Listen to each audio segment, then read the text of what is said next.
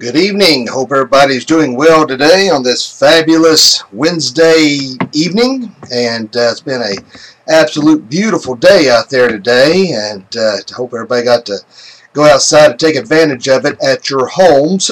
Hopefully you're staying at home and you are doing as advised. Now I understand there are certain professions that do not allow you to do that, and that's of course understandable.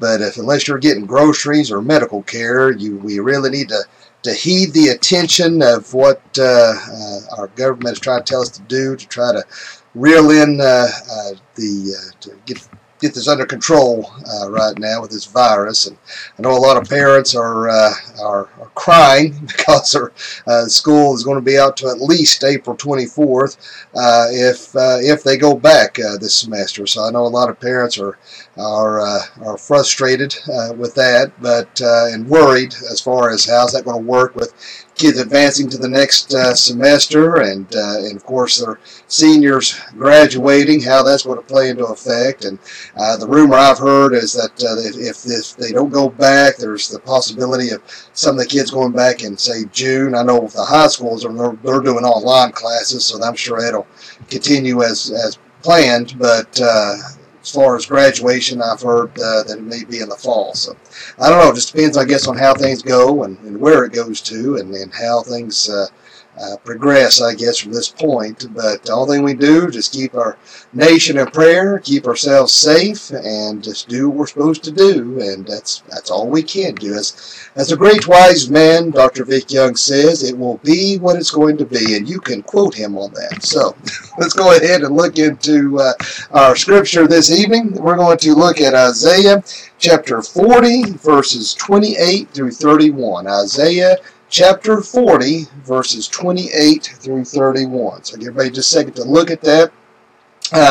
While people are looking up this passage, if you have any prayer concerns, feel free to put those in the comments, and we will read those prayer request, and if I can get to them, then those reading this can come together and pray for each other as well. Now, I see some people on here saying good evening, and thank you so much for that, good evening. But after the prayer request now, I won't be responding back to any of the comments. Reason being was I was told by a gentleman who I won't say his name, but signs my paycheck, said that I was being too distracted by reading comments. So I have been told to not do that anymore. So so don't be offended if I don't do that. Other than prayer request, that's as far as it's going to go. But now, when I do my devotions, we still interact, and when we do our podcast, we do that as well. But anyway, on Isaiah chapter 40, verses 28 through 31, hast thou not known, hast thou not heard, that the everlasting God, Lord, the Creator of the ends of the earth, fainteth not, neither is weary. There is no searching of his understanding. He giveth power to the faint, and to them that have no might he increaseth strength. Even the youth shall faint and be weary, and the young men shall utterly fall. But they that wait upon the Lord shall renew their strength. They shall mount up with wings as eagles. They shall run and not be weary, and they shall walk and not faint. In fact, that's probably, if you see the verse on the cross behind me here, that is one of my favorite passages, and mainly because when I used to run at cross country and track, I used to quote that. Well, even outside of that, I used to quote that verse a lot, and it has a lot of special meaning to me. So I enjoy that verse. Angela Preslow says, "My children, please." Yes, Mrs. Preslow, we will definitely be praying for your children, and I know that. David Feathers got in touch with me, said be praying for Murph. Good news is some of the things that he's going through is not as bad as they originally thought, so praise God for that. So we'll definitely pray for him. I know Kim Penix is waiting some testing she had on Facebook, and so we'll be praying for that. Ginger Hood waiting for some test results, so we'll definitely be praying for her.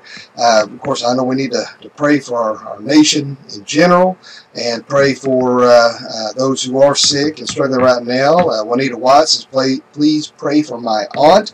And yes, Juanita, we will definitely be doing that. And of course, I'm trying to think. It seemed like there were some others. I was texted and my mind just went blank on me. But Lord knows those needs, and of course, keep me in your prayers, and that with my compromised immune system, that I will stay safely tucked in my home here, and that I won't be subjected to this terrible virus that's out there. And pray for my wife with her MS. She's compromised as well, and if she was to get it could be bad on her. So keep her in your prayers, and all of those who are susceptible, let's keep those in our prayers. Let's go ahead and, sorry, Donna Grace says her grandson Philip. Yes, Donna will definitely be praying for him as well. Let's go ahead and bow our heads and have a word of prayer if we may, please. Dear Father, Lord, we just thank you, love you, and praise you. Lord, thank you so much for a beautiful, gorgeous day that you have blessed us with. Lord, just thank you for giving us another day to serve you and to worship you. Lord, I pray that you be with Juanita's aunt. You bring healing upon her. I pray that you be with Donna's grandson, Philip, and that you'll bring healing upon him. And Lord, I pray that you be with Murph, and that he'll get back good results and continued healing upon him. Same with Linda Feathers, and be with David as well, Lord Jesus. Lord, I pray that you be with Ginger Hood and Kim Penix, that they'll get back good test results. And Lord, I just pray that you'll be with all those who are dealing with various colds and sicknesses, and Lord, who may be having to have surgeries, that you'll guide doctors' hands, bring healing upon them. Pray that you be with Billy Jack's family as they're dealing with this tragic loss, and give them peace and comfort during this very difficult time.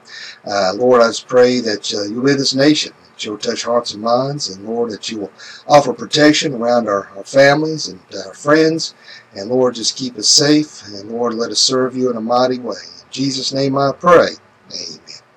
Well, I appreciate that you all watching this evening. And as far as announcements go, of course, we will continue to have online services for the time being. Unfortunately, unless something dramatically changes, which right now doesn't appear to be happening, we will not have our Easter program.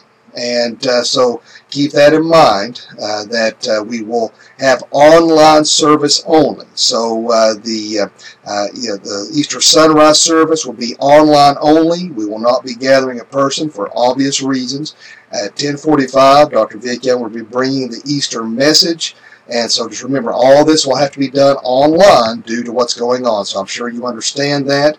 And also this coming Sunday, Dr. Vic Young will be bringing the morning message, and then I'll continue on with the Sunday and Wednesday night message. So again, everything online. So be sure to tune into that. And I will say this: I know Dad doesn't want me to respond, but Mr. Larky Tyree says hello, and so I want to tell Larky hi. So if my father does not like that, he can talk to Larky. So, but I want to be sure to tell him hello. But let's see here. I'm trying to think here now. Yeah, so there's not going to be an Easter egg hunt like we normally do with the children. Now, with that said, there was a book that I always read to the children at Easter, and so I think the day before Easter, I will try to promote a little bit, and I'm going to still read that book for any of the kids who might like to tune in and be a part of that. I try to think of a fun way to present that that will keep their interest. And with that said, Brady and I are going to work on a children-friendly little bit of to deal with fear and anxiety. I know some of these kids are dealing with that, so we're going to try to get that out the next day or two. We want to do it before, but I'm trying to take my time, make sure we're going to do it right and not rush it. So keep that in mind. I think it'd be good for something that way the kids can. I know a lot of people are focusing on adult Bible study, and I think it'd be good to try to reach these children. So we're going to hopefully get that out next day or two. So be looking for that. And I just think it's wonderful. You know, I know a lot of people are missing their church family. I'm missing our church family. And I miss seeing everybody and seeing hello, seeing those smiling faces. But isn't it wonderful the technology that we have, that we're still able to come together? The devil cannot silence us. We still have the ability to get the word out and talk to others about Jesus Christ as ministers and pastors. In fact, earlier I saw our former youth pastor, Josh Banks. He was doing an online service, and seeing many ministers in the area doing that as well. And I just think that's a wonderful. Oh, Lark, you don't say sorry on there. I'm just aggravating Dad because I know he's watching, so don't say sorry. I'm just funning with him more than anything. I'm glad you said hello. So I'm just messing with my dad because I know he's watching. But I just think it's a wonderful thing. The devil cannot silence us as much as he wants to. We're still going to get the word out there, and I cannot thank all of you all for tuning in and to join Fountain Life Bible Church this evening as we dive into God's Word. So with that said, let's go ahead, if you will turn your Bibles to Hebrews chapter 2, and Lord willing, we'll look at verses 5 through 9. So I'll give you all just a second to turn there. Hebrews chapter 2, verses 5 through 9. Get out here in just a second. But no, Lark, you don't give it a second thought. I'm just messing with Dad more than anything. I love, you know me, I love to give him a hard time. Keeps him humble. So, and he loves to give it right back to me. So it all works out. So, but Hebrews chapter 2, verses 5 through 9. And remember now, before I get into this, I'm reading from the English Standard Version, okay? So just keep that in mind. And I'm going to get into something in just a second. I'm going to read this first, and then I'm going to talk about this here in just a second. Starting at verse 5, For it was not to angels that God subjected the world to come, of which we are speaking. It has been testified somewhere.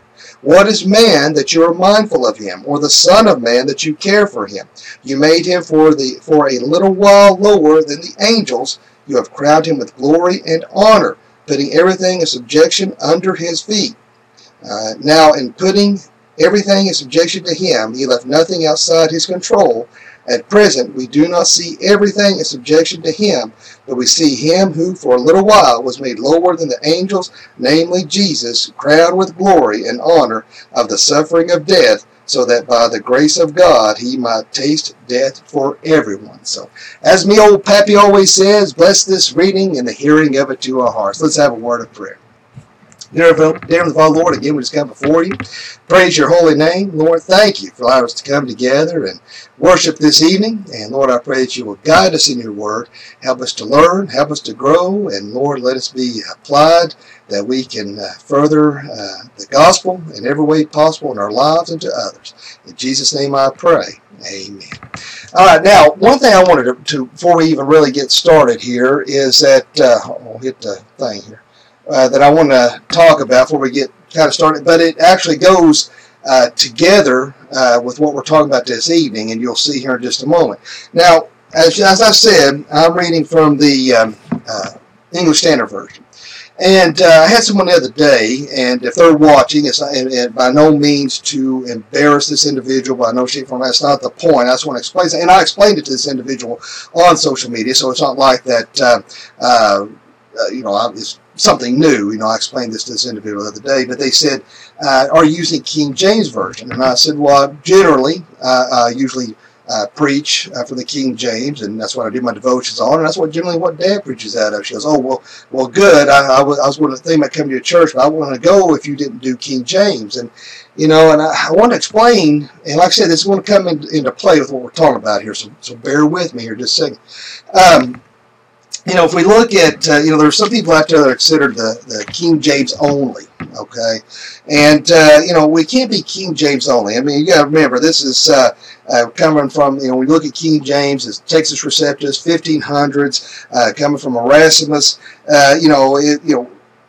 If you want to be true King James, then you better get you a 1611 Bible and have at it. Because if you've ever seen one of the original translations, and I have, it is just, in fact, I think Dad's got one up in the office. It is, you can't read it. I mean, it's in the Old English, and it's nuts. I mean, you can't read it. So if you're going to stay true, then stay true to it. But see, here's the thing of it is, there are going to be newer translations that come out to make it easier for understanding. You've got to think, look at, and Dad has talked about this for the pulpit as well, as far as, when you're translating God's Word, as long as it's not losing the meaning, I know there's some Bibles that are paraphrased, but there are some Bibles that have to be translated in certain languages. Are you going to say that those Bibles are obsolete because they have had to change a few things so that those in certain areas of the world can understand God's Word? Well, of course not. You know, there are obviously some things that we understand that English will not translate well to another culture, so we have to be culturally minded. But the English Standard Version, and I think Dad has hit on this before as well, is a literal word-for-word translation, and it is a precise wording of the original text. So keep that in mind. When I'm reading this English Standard Version here, I know some people, they get a little uncomfortable, and I understand to a certain extent, and not to, you know, there's some people, that's just what they grew up with, and I understand that. And but you know, reason why in our study, particularly in Hebrews, that I'm doing this, and I mentioned this Sunday, is I don't want it to be like all I'm doing is retranslating the King James. That's not the point. I want you to make sure you're getting the meat of these passages, and that you're making that are understandable, and you're making them applicable to your spiritual walk. That's what we're doing here, is to understand these passages, not retranslate the King Jimmy here. And this is actually the English Standard Version. They say is a revision of the 1971 Revised Standard Version. So. And you're going to see why this is important here in just a second. Well, it touches on this, I'll say that much anyway. So now, we look at his passages here in Hebrews chapter 2. Now, we see that particularly in verse 6, and now we're going to, if time allows, I'll go back and try to get into more detail in some of these actual verses, but you know, but overall I want to hit on something here that is I think important. That we look at verse 6 is actually a referring back to Psalm chapter 8 verses 1 through 9. So the reason why this is important is, remember that, you know, Paul is talking in a way for the Jewish people to understand, because remember they're adhering more to Old Testament law. That's what their reference is, and he's trying to get them to understand that the gospel is superior to the law. That the law is not going to save them. You got to remember there was hundreds of different laws that they had to adhere to, everything down to hand washing. I mean, it's just which apparently we need today. I mean, that we have to have grown adults to learn how to wash their hands. But, you know, so that's why he makes reference to these things, because he knew that they would understand it. Okay? So with that said, make sure that you mark Hebrews chapter 2, all right, right here. Keep bookmark, put your finger in there, whatever.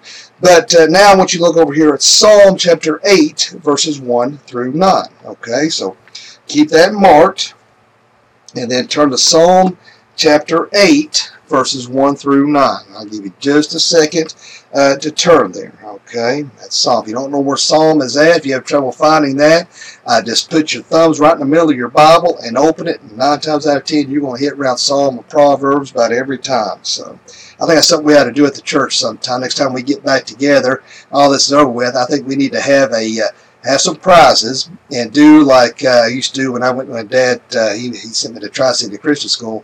We would see, there would be competitions of how fast you could turn to a certain particular passage of Scripture. And that might be good. Nonetheless, it's good review and good practice in using our Bible. So we might try to do that one night to see who can turn to it the fastest. And I know what we'll do. One way we can see get to it the fastest, instead of a timer, we'll let Dad give the book, the chapter, and the verse, and whoever can get to it before he starts talking about it wins. So again, just giving him a hard time. Everybody says he goes too fast, and I do too.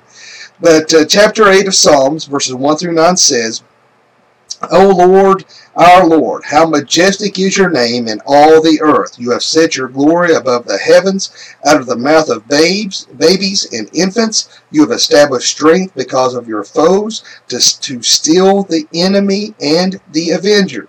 When you look at the heavens and the work of your fingers, the moon and the stars which you have set place, what is man that you are mindful of him, and son of man that you care for him? In other words, those two phrases right there are basically different ways of saying the same thing. You have made him a little lower than the heavenly beings, and crowned him with glory and honor. You have given him dominion over the works of your hands. You have put all things under his feet, all sheep and oxen, also the beasts of the field, the birds of the heavens, and the fish of the sea, whatever passes along the paths of the sea. O Lord, our Lord, how majestic is your name in all the earth. So you see that in Hebrews chapter 2, that what is man that you're mindful of man, the son of man that you care for him. So you see that that is a direct reference to this passage so that the Jewish people could have a better understanding of what Paul is trying to accomplish here. Now, this is one thing. Let's see. There's a couple of things I want to point out here. Of course, we talked about the comparison between this and Hebrews 2, and then when we look at this here in verse 4, when it says, "What is man that ye are mindful of man, and the Son of Man that you care for him?" And again, like I said, that's different ways saying the same thing. Okay. Now, one thing I think that is important here, talking about the Son of Man, okay? Now, the phrase Son of Man goes back to, remember we were talking about the Revised Standard Version, okay? And that how the English English Standard Version we're reading today is a revision of that.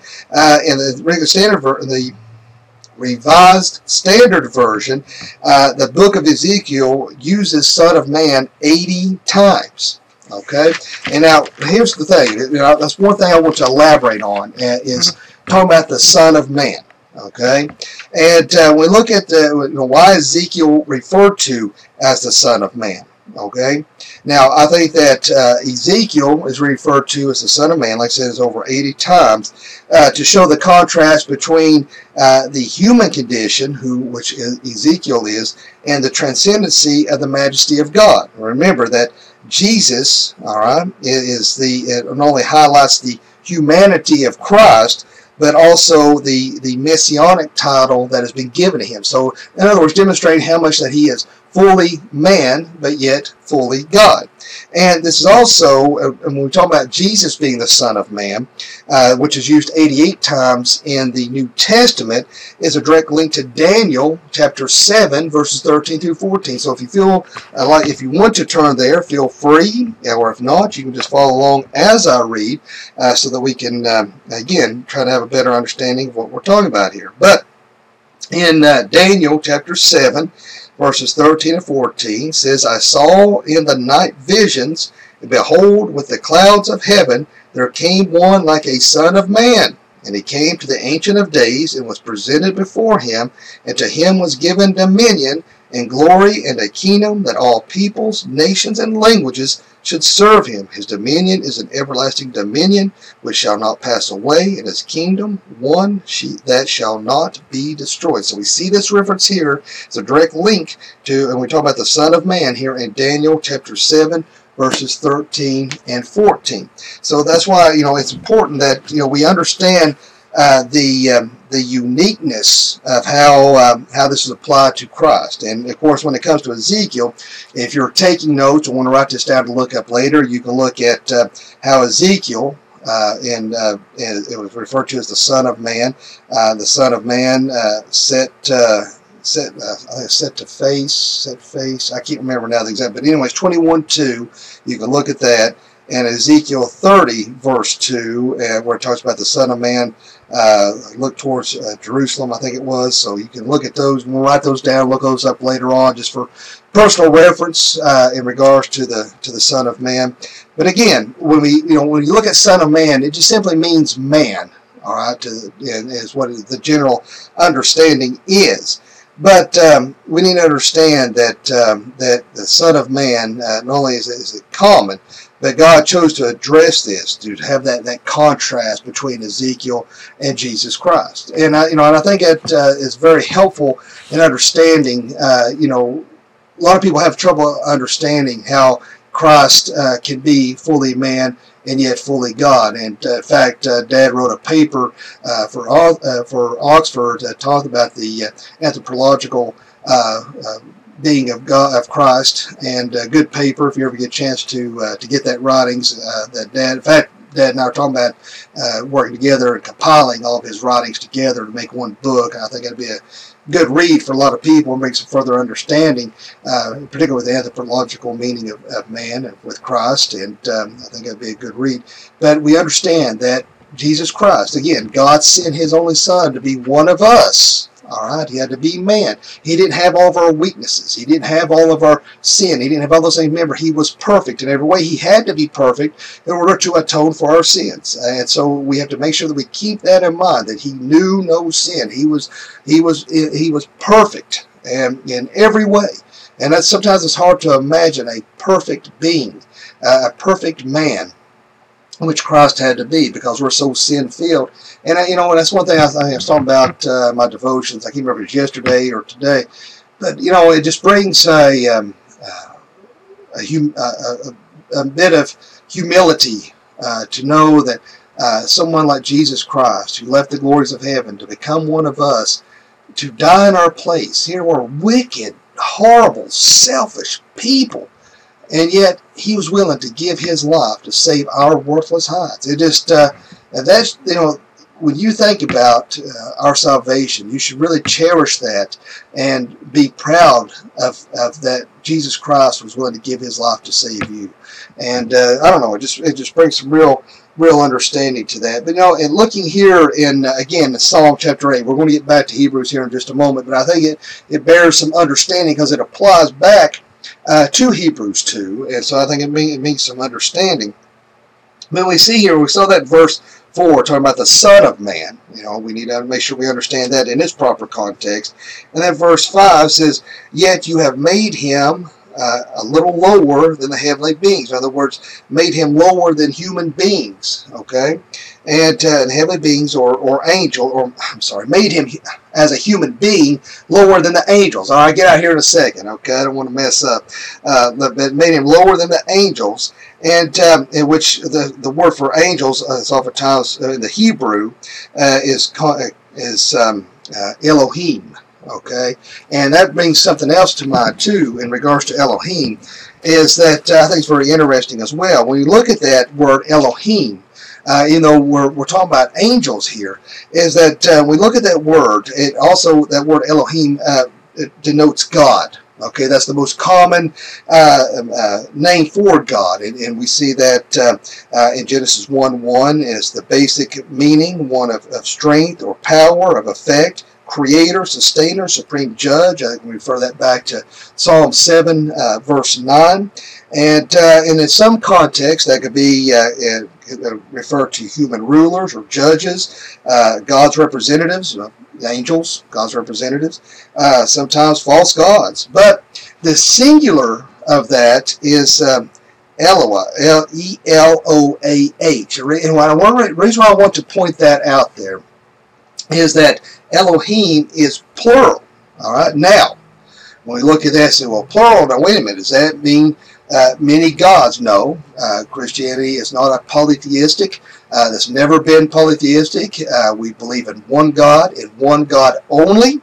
All right. But it could give some reference, or, the Old Testament has always given hints to the Trinity in order to prepare people for the Messiah. So we can see that it points to the Trinity. I think that's why it's considered in its plural form Elohim. And in fact, in Jesus' baptism, we see that in regards to the Trinity, we see that the Father, Son, and the Holy Spirit, you can look at that in Matthew chapter 3, verses 16 through 17, if you want to look that up for future reference. But we see the Trinity there, and we see the, what do you call it? My grammar is not what it should be, but the root of that, Eloi, you see, where Jesus Christ on the cross, Eloi, Eloi, sabachthani, my God, why have you forsaken me? You see that as a direct result back to that. So, when you start digging into God's Word, this is why I think these things are fascinating. You may get bored with these kind of things. You may say, well, I wish he'd just go on with this. Of course, now I love history. And I love research. In fact, I used to have friends of mine would pay me money to do their research papers for them in college because I enjoyed doing it. I enjoyed writing papers. I know that sounds really weird, and I'm a nerd, so I can't help it. But, I enjoy the research. I enjoy digging into these things. Here we're looking at Hebrews chapter 2, verses 5 through 9. We can simply read those verses and try to hit some main spots, which, we're kind of doing, but and maybe break these down a little more detail. But I love getting into more detail, to expand it into its full form, that we see these verses, but then we see the reference to other verses that is coming to bring further understanding, not only to the Jewish people, but for us as Christians today, that we have a further understanding, so that you can take this when you hear the Son of Man. Well, automatically, if I was to give you a pop quiz right now and to see if you were listening, I say, I wonder how many are watching television, listening to me, or talking to somebody, eating supper, and probably somebody going, is he talking to me? Is he seeing me in my underwear? But, if I was to give you a pop quiz, that if I said, tell me about the Son of God, how does that apply to Ezekiel? How does that apply to Jesus Christ? All right, and next question, what is Elohim? How is that applied to God? How is that singular, plural, both? Is it applied to the angels? I mean, could you answer those questions? And because we want to have further and better understanding of God's Word, so we can make it applicable to our spiritual walk, we want to make this a hold on a second here. Dad, burn it. Those watching on the social, on the website, oh goodness gracious here, the feed to Facebook just dropped, and so let me get this back up here real quick. I was hoping, because the other day I found out my wife and my daughter was on their phones, and I said, don't do that. I said, you're going to mess up the, that's what I thought, maybe that's why it was dropping on Facebook, was because of where they were on their phones, but apparently that's not the case. I think what it is, where the broadband takes so much for the church video to go out, that it's hindering the Facebook. But I've got over 200 watching right now, and I just lost them, so hopefully it'll come back up. So hopefully you can see these what I'm talking about and bring it further understanding. That's our point as Christians, is that we need to be in a constant state of growth. We need to grow to spiritual maturity. That's why we do these things, so that we can have a further understanding of God's Word. So I enjoy these kind of things. I love digging in to God's Word and to have a further and clearer understanding of what's being said. To me, it's exciting. I like it, and you should be too. If you're in a position of we're doing these types of studies, whether it's me, my dad, or we've got a guest speaker, and you're sitting there going, well, then you need to ask yourself, why am I here? Why am I listening? Why am I doing these things? And because we need to be sure that, we need to be excited about God's Word. We need to be excited about these things.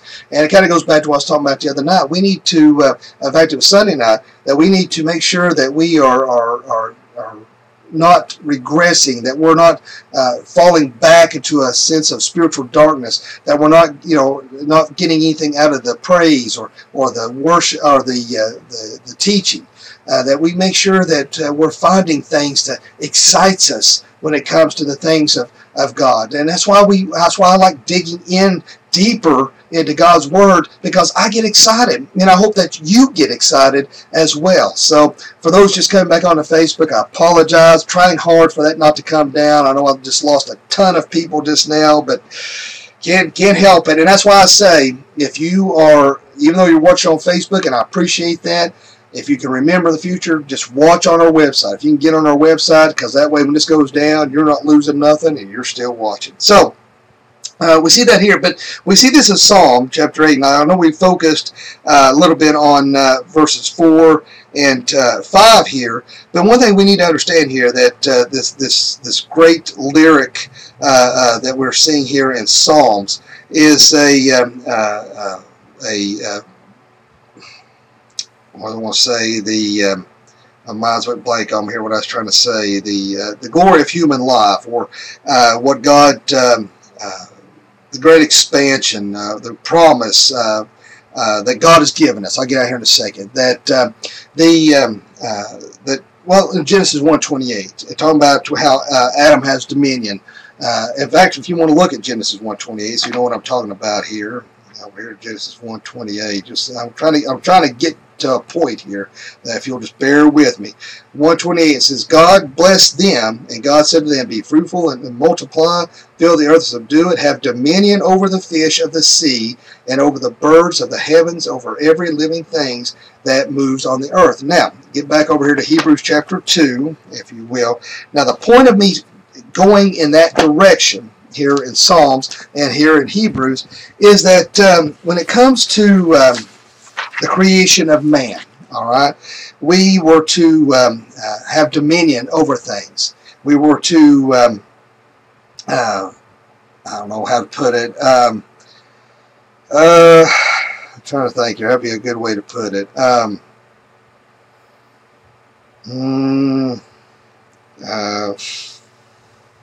Trying to think of a way to put it is, well, let's put it like G.K. Chesterton. I got it written down here. G.K. Chesterton. We are not what we are meant to be. That's what G.K. Chesterton said.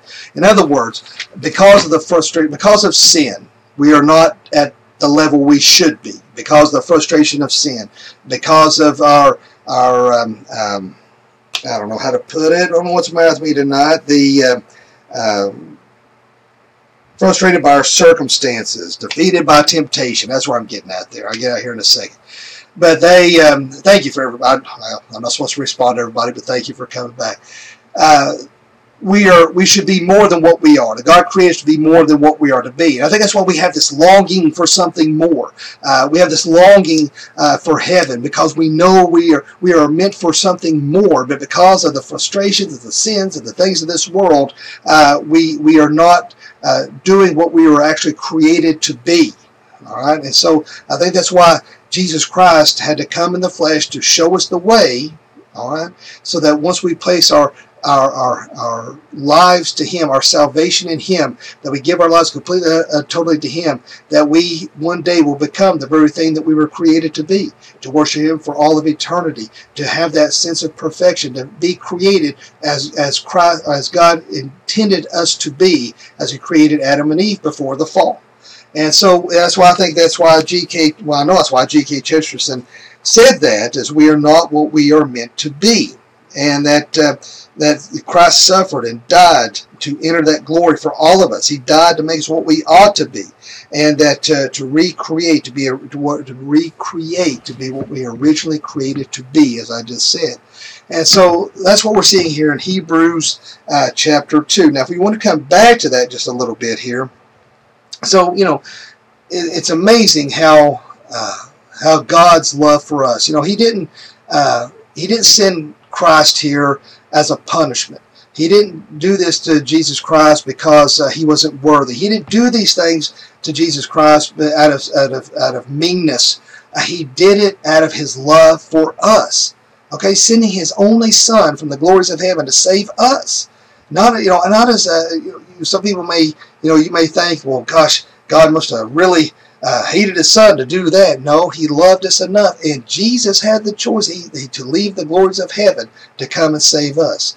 And that should, should have great meaning in your hearts and minds for what Christ's love for us to save us. And when we see here again in Hebrews chapter 2, verse 5, for it was not of the angels that God subjected the world to come, which we are speaking. Okay, so remember, originally, angels were messengers of God to send His word, representatives of God to send His message to men, to Moses, to other individuals, as we've seen in God's word. But but what again Paul's trying to get across is that the gospel is superior. What was given directly from God is superior to anything that was given to the angels, and so that he's trying to make them understand that importance. All right, it has been testified somewhere, and again going back to what we were just reading here in Psalm 8-9, that reference back to that. What is man that you're mindful of him? All right, him, human beings, Enosh, a frail man. Nor the Son of Man, that you care for him. You were made him for a little while. Okay, not again. It is not so much. We see that word "little" there. It is not so much a humiliation but a time of suffering and death. His time of suffering and death is just here for a little while. And that's what I was going to talk about this morning too. Not so much, of course, this is in reference to Christ, what he had to endure for a little while, but everything that we're dealing with now, whether it's this virus, it could be another pandemic, maybe you're battling a terrible disease, maybe you've went through some tragedy, that these present sufferings are only here for a little while. This is just temporary. As bad as it hurts, as bad as it is only temporary. We're only here for a little while. And then, for those who are saved, get to enjoy the glories of heaven. We get to look to the world ahead of us. And so we have that hope of that future glory, that this is only for a little while, this is only temporary, and one day we get to spend all of eternity in heaven and not have to deal with these kind of things anymore. So, now, let's see, moving on here, while a little lower than the angels, again, we're talking about that Elohim, lower than God. You have been crowned him with a glory and honor. Okay, we again talk about that glory and honor as we referenced this past Sunday night, talking about the right hand of God, what the great honor that is, and how James and John's mother, that she wanted that for them because she wanted them to have that special place, a special honor, but that was given to Jesus Christ to be at the right hand of God, putting everything in subjection under his feet, over the angels, over the principalities and the powers and the kings, over all creation. All right, putting all that under his feet. Remember, we talking about that footstool. All right, the world is God's footstool. All right, so that's how minuscule and insignificant this world is. And so, if you know what a footstool is, you understand what this is really trying to say. So now, when we go on here in verse 8, it says, "Now, in putting everything in subjection to him, he left nothing outside of his control. At present, we do not yet see everything."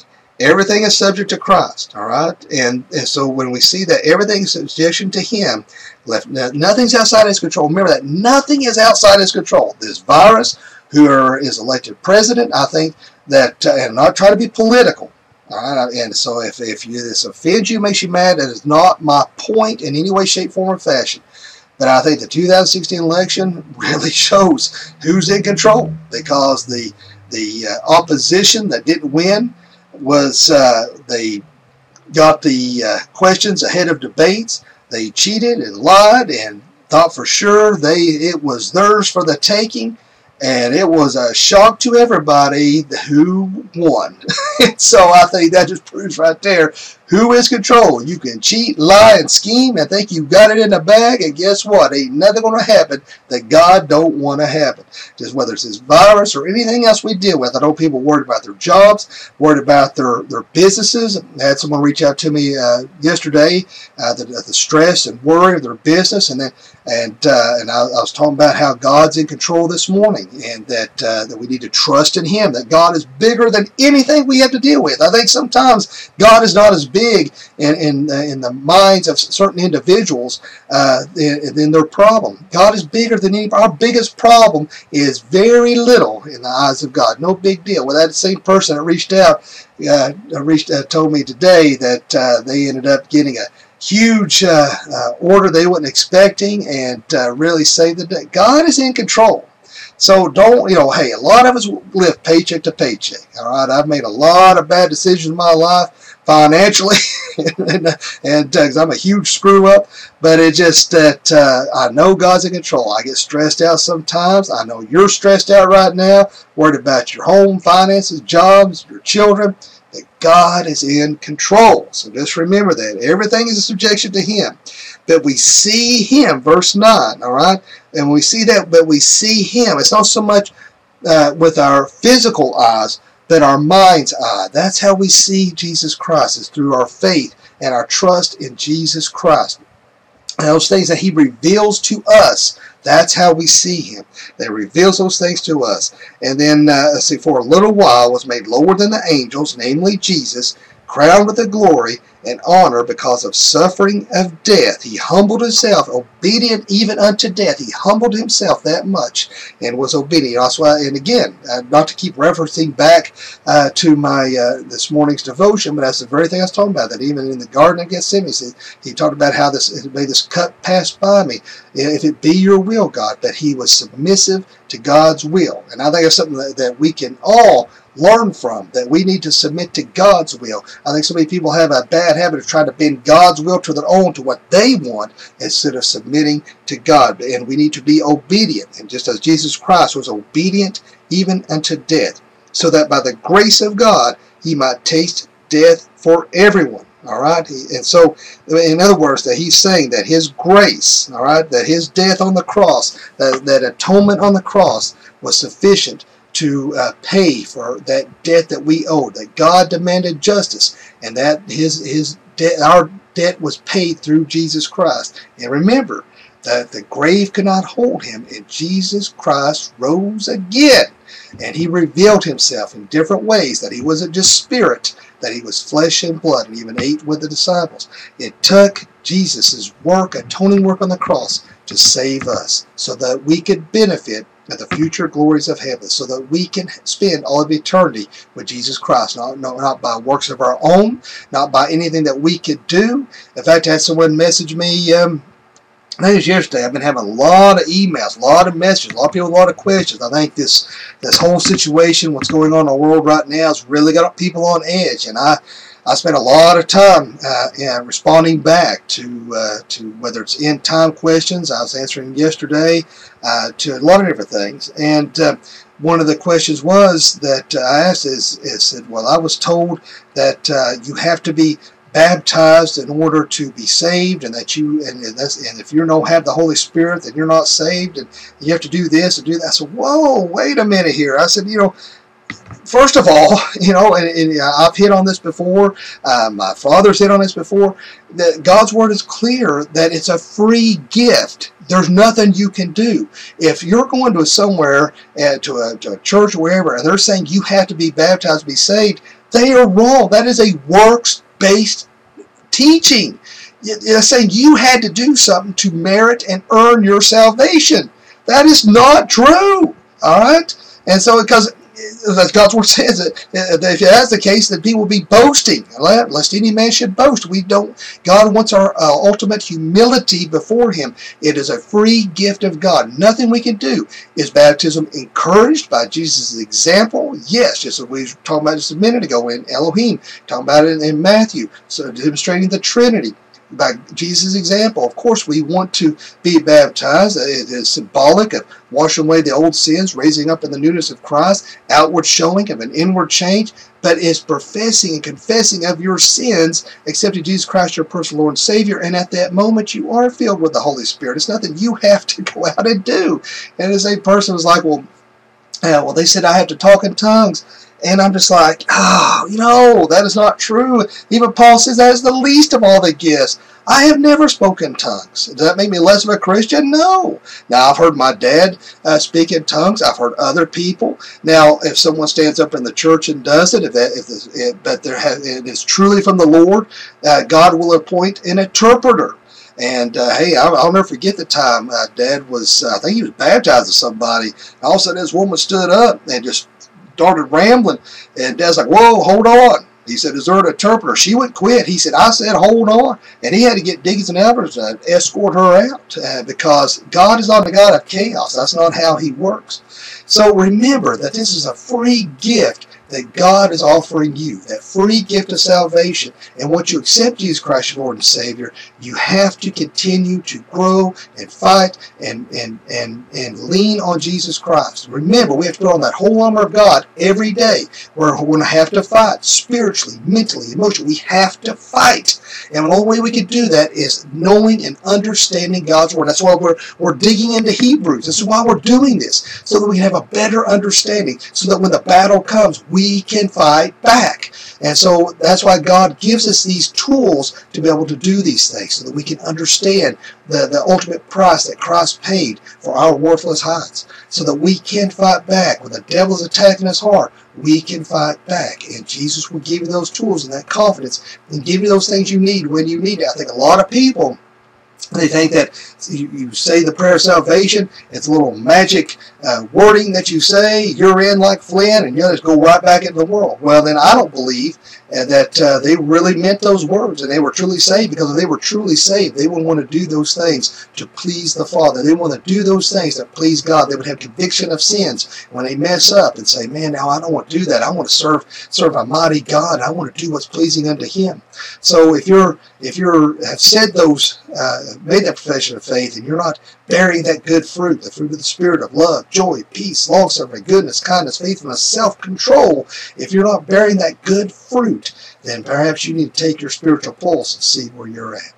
Well, I hope everybody got something out of this teaching tonight, and I know I talk a little fast, and I try hard to slow it down, but I get excited, and I get so excited about the things of God, I tend to speed up, and I apologize for that. Apologize to you on social media for the feed going down, and I try to encourage you all as much as I can. I know it's convenient to watch on social media, but really try to go to our church website and watch the sermons or the teachings there, because that way there's less chances of that feed dropping if you could go on there. So let's go ahead and bow our heads and close in prayer if we may. Now, Father, Lord, we thank you, we love you, we praise you. Lord, thank you for this opportunity to spread the gospel message. Lord, to expand and expound upon your word. Lord, let us use this to apply it to our lives and to further on our spiritual growth and to serve you well, Lord Jesus. And Lord, if there's anyone watching this evening that doesn't know you, let him pray this prayer. Dear God, forgive me of all my sins. Jesus, I know you died on the cross for me. I know you rose from the grave for me. Come into my heart and save me. Fill me with the Holy Spirit. Lord, be with us, lead, guide, and protect us. In Jesus' name I pray. Amen. Now, just remember, you better be listening and taking notes. Next time, when all this is over with and we're able to meet, I might give you a pop quiz, and I'll say, hey, what's Son of Man? What does that mean? How does that apply to Ezekiel? How does that apply to Jesus? What is Elohim? How does that apply? What is, I may go right down through there, these different things that we were looking at. Let's go back, we go look back over these things. We see Him. What does that mean? We talk about God being fully man and fully God. We might throw you out a quiz and see if you can answer them, and you never know. We might just have to do that and see if you have been listening while we have been not able to meet physically, but meeting here in the virtual world. And so we may have to just do that to keep you on your toes. Nothing worse than a pop quiz, and I tell you what's worse than that is the little nerd that the teacher forgets to give the quiz. You're like, oh, yes. Excuse me, you forgot to give our quiz today. So, always wait for that turkey outside of class. So just be on your toes. I might give you a quiz, but don't forget to tune in 10:45. We're having just a one service, online service only. Dr. Vicky will be bringing that morning message, and then again that evening at 6 p.m. we'll be diving back in to our study in Hebrew. So hope everybody has a great day today, a fantabulous day, and as I always sign off, always remember, live each day as if it were your last, because one day it will be. Thanks for watching.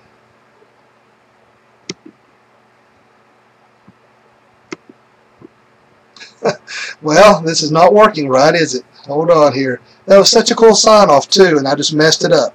There you go. Let me get it. There we go.